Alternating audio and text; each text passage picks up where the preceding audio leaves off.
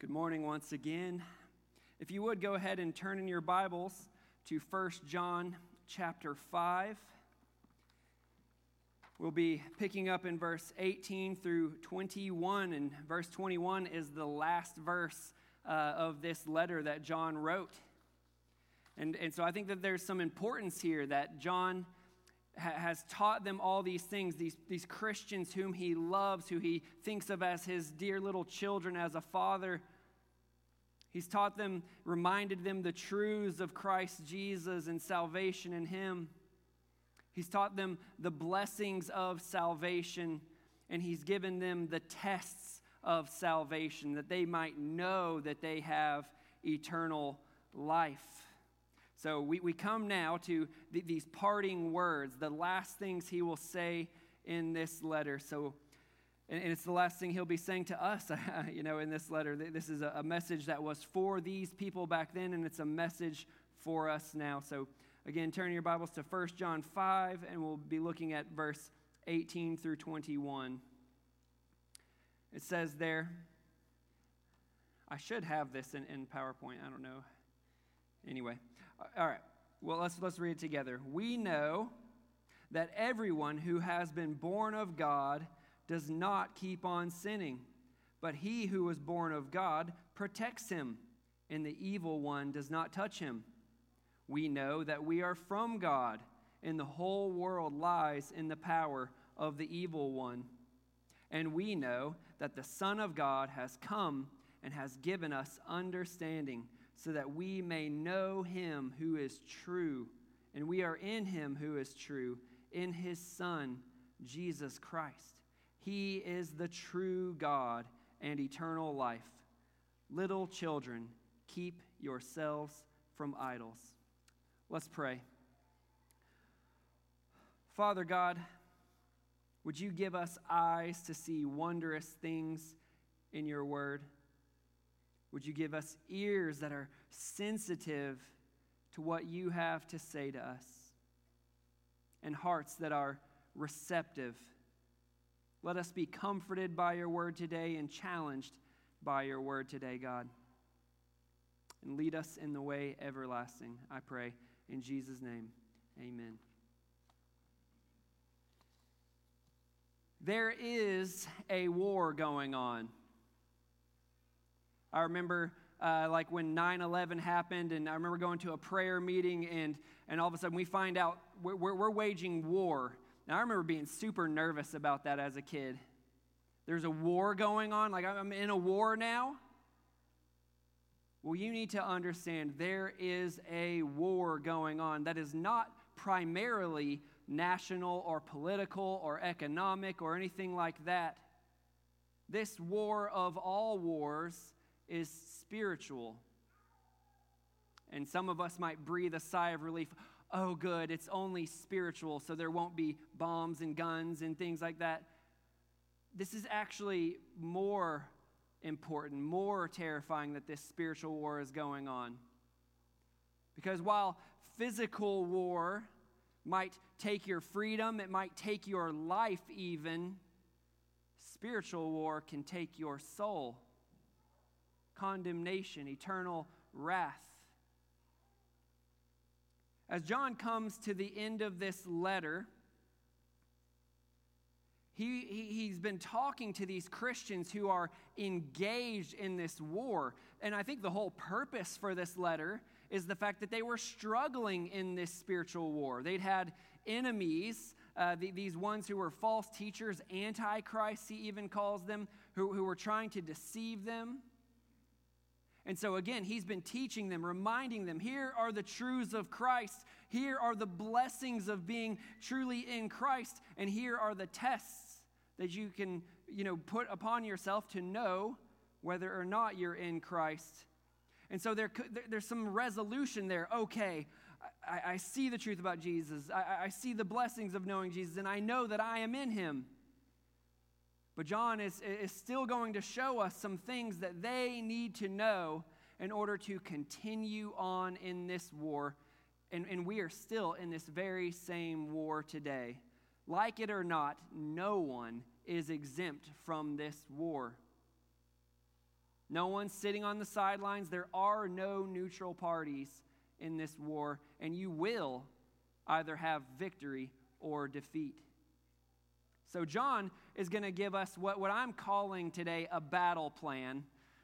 Pastor Dave reminded me, that's not technically a battle plan, the things that you're going to list here, but this is what I'm calling a battle analysis, a battle plan. And I think in any battle plan, got to get here where we're going, you need to know your enemies. You need to know who your enemies are. Okay, I'm in a war. Well, who am I fighting against? What are their strengths? What are their weaknesses? I think you need to know who your allies are. Who is it that is fighting alongside me in this battle? And then you need to know your personal responsibility in the war.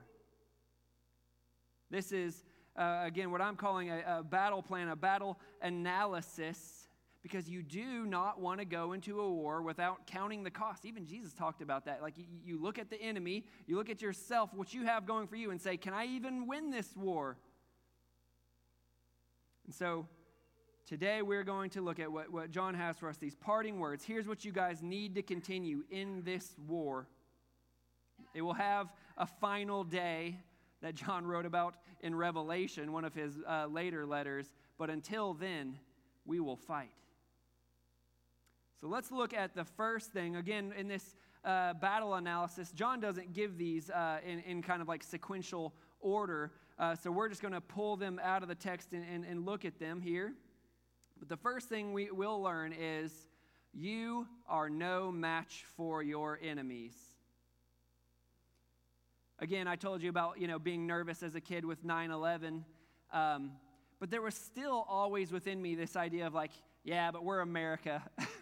We got this. Like, we're stronger than these little bands of terrorists. And, I just had that mentality. Well, how much more scary is it to realize that you are no match for your enemies? Left to your own wisdom, your own strength, your own abilities, defeat is your only possible conclusion. Well, what are the enemies that John tells us about in these closing verses? He gives us in verse 21, the very last verse, idols. Keep yourself from idols. I put up there just kind of my own definition of idols is God replacements, something that you worship other than God, higher than God in your heart. Those are enemies. And then also, John gives us the evil one, that's Satan. And he's mentioned in verse 18 and 19. And we'll see how those work in the flow of this battle plan in a moment. But first, we just need to think about who are these enemies? What is the nature of them, and what makes them so much stronger than us? Let's look first at idolatry. I, by the way, would say that idolatry is the root. It is the core of all sin. Idolatry is exchanging God, the Creator, for anything else, creation. God created us to trust Him, to serve Him, and to find our satisfaction in Him. And idolatry is to say, you know what, I'm actually going to trust this thing rather than God. I'm going to serve this thing rather than God. And I'm going to find my satisfaction in this thing rather than God. And that is sin. I mean, that is sin to take our eyes off God, who is worthy of all honor and all praise and all glory, and to say, I'm going to give it to this thing, whether it be myself, whether it be my possessions, whether it be my comfort, whether it be anything else we can think of, pleasure. But I want to remind you, that I think it's kind of helpful to think about that in this context, John was talking to people who very literally probably struggled with actual idol worship. And I want to mention this because we'll see the silliness of idol worship when we look at it in the context that John was writing to. Back then, if you've read much of the Bible, you know that there were actual idols made of wood, and then oftentimes they were covered with precious metals, gold or silver. And these were idols that represented gods that they believed in, that they believed could influence their life by worshiping these gods. So if you wanted rain for your crops, you would worship the rain god. You'd make sacrifices to the rain god. If you wanted to have a child, you would worship the fertility god. If you wanted to have prosperity, you would worship one of the many gods they believed could deliver prosperity. And this was rampant in their day. And we in our superiority say, oh, cute people, they believed those idols could really do something for them. They believed those idols were worthy of their trust. They were worthy of their satisfaction, that is what would satisfy them. Silly. We need to understand that in our modern, sophisticated, technologically advanced society, idolatry has gotten worse, not better. Instead of bowing down to the rain god who can bring us crops and give us money, we bow down to our jobs. We serve our jobs. I'll do whatever it takes to make money. Yeah, I'll sacrifice my church. I'll sacrifice my family for my job so that I can have more money. And we're trusting in that job. We're finding satisfaction in that job. We bow down to entertainment, to pleasure. I mean, they sacrifice. They literally would sacrifice things to these idols. But how much do we sacrifice to the gods of entertainment and pleasure and comfort and ease? We give our lives, our time, our money, our affections to these things, believing that they will be able to deliver the lives and the satisfaction we are looking for. The lives and the satisfaction that only God can give us. That is idolatry. It sounds silly to think of bowing down to this little statue, and we say, but no, we do the very same things. We just don't have a statue to represent our gods. But these are heart idols, okay? There's nothing to shoot at in this war. There's nothing to swing at in this war because it's right here inside of us. And this is idols control us. We just tend to find things to replace God. We tend to exchange God. And so in some ways we're just at the mercy of our own wicked hearts that would want to exchange God, and we're defenseless against them on our own. I should mention, by the way, I've got it here somewhere, this bottom verse, Revelation. This is John, the author of this same letter. At the end of the book of Revelation, he says, "But as for the idolaters, their portion will be in the lake that burns with fire and sulfur, which is the second death." Remember I said that the stakes are higher in this than in physical war? If your enemy, idolatry, defeats you, the lake of fire, the second death, that is hell, would be another word we have for it. That is the outcome. But this situation only gets worse when we recognize our second enemy that John talks about there. He says in verse 19, let's see if I have that there. No, sorry.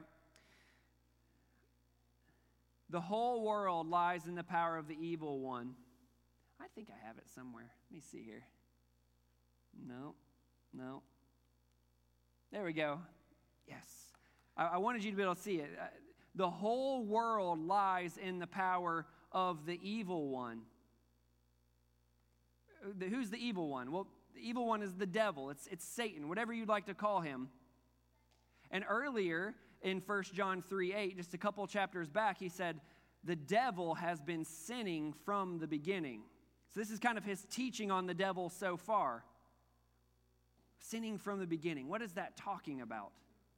Well, I believe it's pointing us back to Genesis chapter 3, where at the beginning, after Adam and Eve, were in the garden where they were to worship, enjoy, honor, find their satisfaction in God, trust God, the evil one comes and he tempts them. And put on your thinking caps here. What did Satan tempt them to do? At its core, what did Satan tempt them to do? Did Satan say, bow down and worship me? No, he didn't say that. Did he say, curse God? No, he didn't say that. What Satan tempted them to do was commit idolatry. Satan took their eyes off of God and set it on this forbidden fruit and the benefits that fruit could bring them. Instead of trusting God, that God would supply all their needs, that God would give them everything good, that they should remain under God, they said, oh, this fruit is delightful to the eyes. It's good for food, and you will be like God. Satan didn't need them to bow down to him to have the victory. He simply needed to push them, to tempt them into idolatry, to worshiping, to seeking, to pursuing, finding their satisfaction in something other than God. And again, you look at verse 19 on the top there. The whole world lies in the power of the evil one. What this means is this whole world system that Satan has built around us, he is leveraging to push us into idolatry, to tempt us into idolatry. Literally, every aspect and sphere of human life, Satan tries to leverage for his purposes, to make us forget about, to worship things other than God. I mean, you can just think about it. You think about entertainment, media, advertisements, job cultures, school curriculums, social philosophies, and every religion that does not trust in Christ Jesus as their Savior. All of these are being leveraged to make us forget about the one true God. So let's think about this. Our enemies, right? We have heart idols that have entranced us and enslaved us to seek things that are not God. And then we have Satan, the evil one, ruling this world to leverage and push us away from God and into idolatry. So on your own, on my own, fighting with my own power, defeat is the only possible outcome. Now, that's not the end of the battle plan. If that were, that my sermon would say, eat, drink, and be merry, for tomorrow we die, and, things are bad. But that's not where John ends, because this is a message of hope. This is a message of confidence for his people. He's leaving. This is what they need, the drumbeat for their lives as they continue on. So let's look at number 2. Your enemies are no match for God. You're no match for your enemies, but this is our ally, God, and your enemies are no match for God. I see this just all through verses 18 to 20 that we looked at there at the beginning. 18 through 20, they are showing us how God, our ally, will make us victorious if we've trusted in Christ Jesus as our Lord and Savior.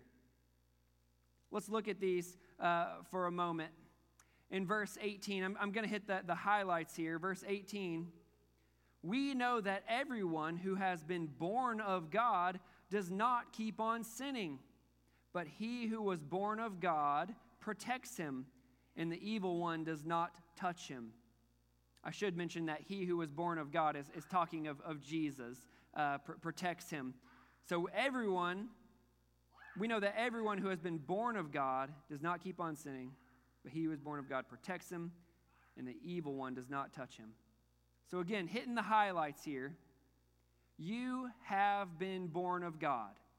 If you've trusted in Jesus, this is something that God, your ally, has done for you. To summarize what this means is we were born physically sinners. We were born with our hearts clinging to idols, only able to commit idolatry.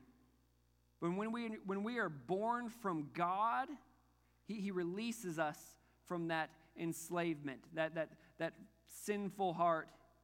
He gives us new desires in our heart to seek after Him, to pursue Him, to find our satisfaction in Him. This is what being born of God does. It is an act of God changing us fundamentally in our nature. We have a new nature in Christ Jesus.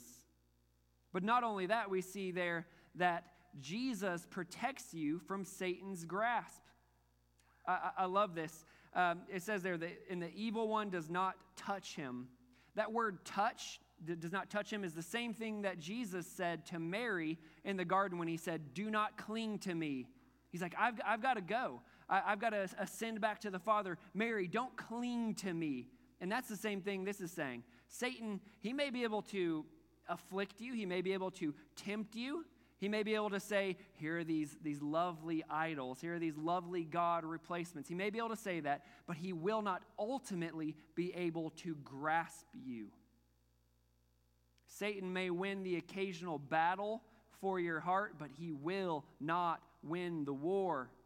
If you have been born of God, Jesus is protecting you. He will not let you out of his hand. This is a wonderful truth, a confidence-inspiring truth that I've been born of God. I've got new desires, that I don't have to be enslaved to idolatry, and Jesus will protect me. We see these things, by the way, in 1 John 3:9. No, not it. Whoop.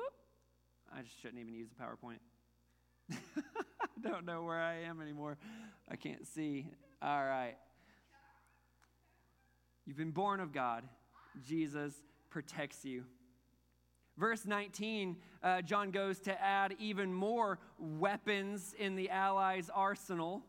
Verse 19, he says this, we know we are from God, and the whole world lies in the power of the evil one.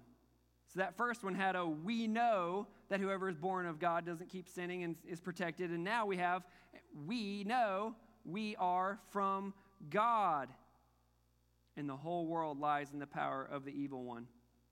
This is a contrast. The whole world, people who have not trusted in Jesus, they lie in the power of the evil one. They are a part of his kingdom, following him as king, whether or not they realize it. But we are from God. If you've been born of God, you are from God. And just the way I word this is you have been made the citizen of a new kingdom with a new king. God has transferred us from the kingdom of darkness, that's Satan's realm, into the kingdom of his beloved Son. This is awesome. This is beautiful.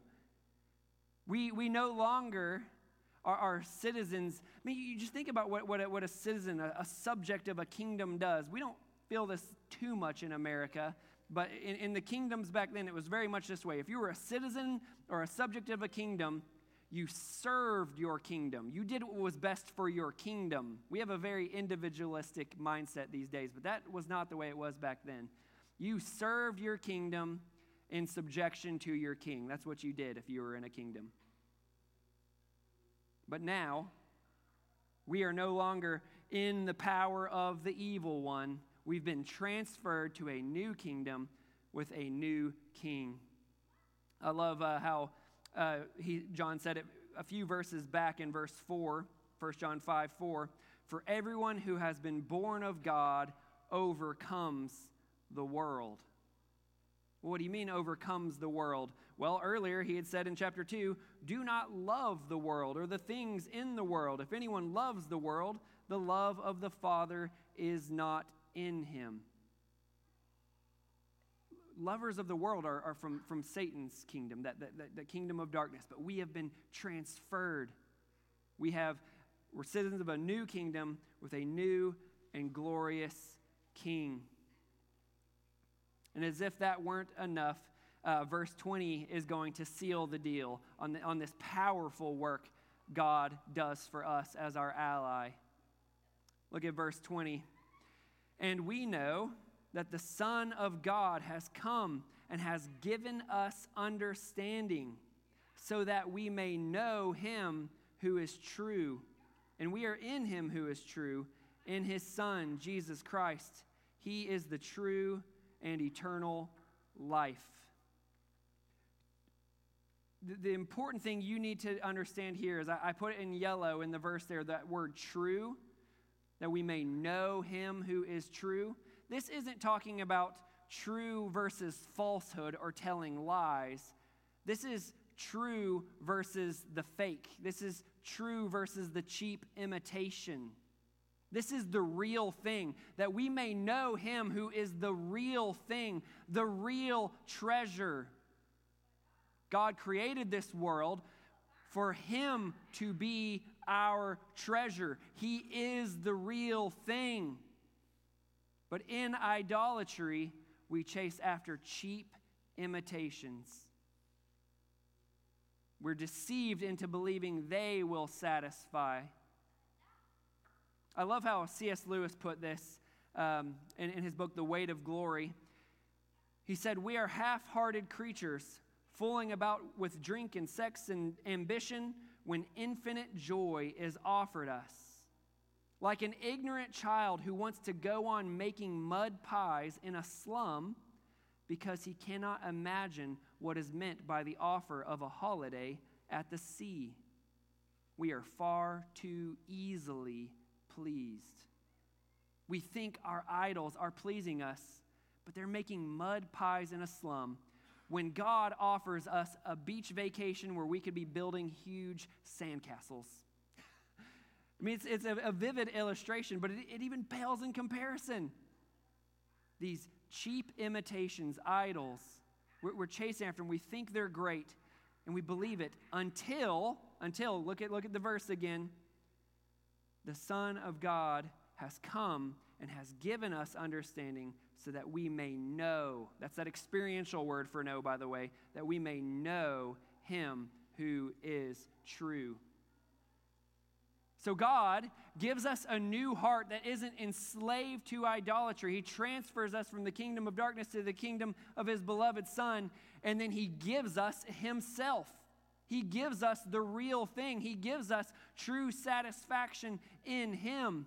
All these things, by the way, we taste but just a sliver now, and we will taste it in full forever. But even that little taste changes everything. I don't know how you process these things, but I think if you have a pack of Nabisco Oreos in your cart, your shopping cart, and you've secretly been snacking on them before checking out, you're not nearly as tempted to grab the store brand vanilla wafers. They're stale. They don't really say, sure, there's sugar in them, but they're just cheap imitations. You've got the real thing. You've got Nabisco Oreos. Or maybe if you have a wallet full of cash, you're not going to be nearly as tempted to stuff a bunch of Monopoly money in your pocket at game night. Someone's like, they open a Monopoly next time, where'd all the money go? We got to stop inviting Jeff. You're not tempted to chase after, not nearly as tempted to chase after the cheap imitation once you have the real thing. And I would say that's just the main punch here. God has given you the real thing. The Son of God has come and given us understanding that we may know him who is true. And he goes on to say, and we are in him who is true, and in his Son, Jesus Christ. He is the true God and eternal life. You have been given the true treasure. Will you still be tempted to chase after idols? Yeah, you'll be tempted, but you always have this resource of saying, no, I know what the real thing is like. I know what the real thing to trust in that is firm foundation. I know what the real thing is that satisfies me. I know the thing that is worthy of my honor and worthy of my praise and glory. The fake loses its allure once we've had the true. This is how God, our ally, takes people like you and me, who are otherwise defenseless against idolatry and against Satan, and he makes us victors. This is beautiful. Again, this is why John could say earlier in chapter 2:13, you have overcome the evil one. Not my strength, but Christ's strength. Everyone who has been born of God overcomes the world, this idolatrous world. That was 5:4. Why? Because we've tasted the real thing. We have the true treasure. This is a beautiful thing. to see God as our ally. And if he is not your ally, the war is hopeless for you. Defeat is your only conclusion, only possible conclusion. Well, we've looked at our enemies. We've looked at our much greater ally. But now we must turn to our own personal responsibility. You must fight alongside God. You must fight alongside God. We see that in verse 21. This is the last verse of this book. Little children, keep yourselves from idols. I mean, this is kind of interesting. It doesn't flow with the rest of what John was saying almost, because so far he's been listing what God is doing, what God is doing in you, what God is doing for you to give the victory. And then he comes to the end and says, you Christian, you fellow warrior, keep yourselves from idols. You say, well, which is it? Is God fighting for me, or am I the one fighting? The answer is yes. God is supernaturally and overwhelmingly fighting for you, but God will not fight without you. We must also get our hands dirty. We also have to be in the fight. I love how Paul puts it in Philippians 2:12 and 13. He says, work out your own salvation with fear and trembling, for it is God who works in you, both to will and to work for his good pleasure. So yes, we are absolutely 100% commanded to fight. If we do not fight, we will lose. But if you are born of God, you will fight and you will win, because God is fighting for you. God is fighting in you, through you, empowering you to fight Satan, to fight idolatry. But we must fight. I challenge you, are you getting your hands dirty? Are you leaving the foxhole and getting out into the fight? What's that look like? It looks like rooting out the idols in our lives, saying, what is it that's taking my attention from God? What is it that has my affection rather than God? I did this test on myself kind of over the course of the week, and I thought, okay, what is it that makes my heart kind of leap? What is that for you? Is it football? Is it fashion? Is it money? Is it possessions? Is it your job? What is it that when you think about it, you say, oh, yes, that should be God? I mean, God has created these things and given us these things as gifts to enjoy, but at some point, we got to be very careful about when they take our heart, when they take our time, they take our attention, they take our resources. At some point, they have become a cheap imitation for the God we should really be trusting in, really finding our satisfaction in. Again, this is a lifelong process. You will not be out of this war until the day that you die. You say, well, that sounds hard, always rooting out idols, but God is fighting for you. He's fighting with you. Taste and see that the Lord is good. Choose him over idols, and you will not be disappointed. The fight is hard, but the fight is glorious. This is how John wants these people, these dear little children, he calls them, to move forward in life. Your enemy is ferocious, but your God is more ferocious. Fight with him. Let's pray. Father God, I thank you for revealing these things to us.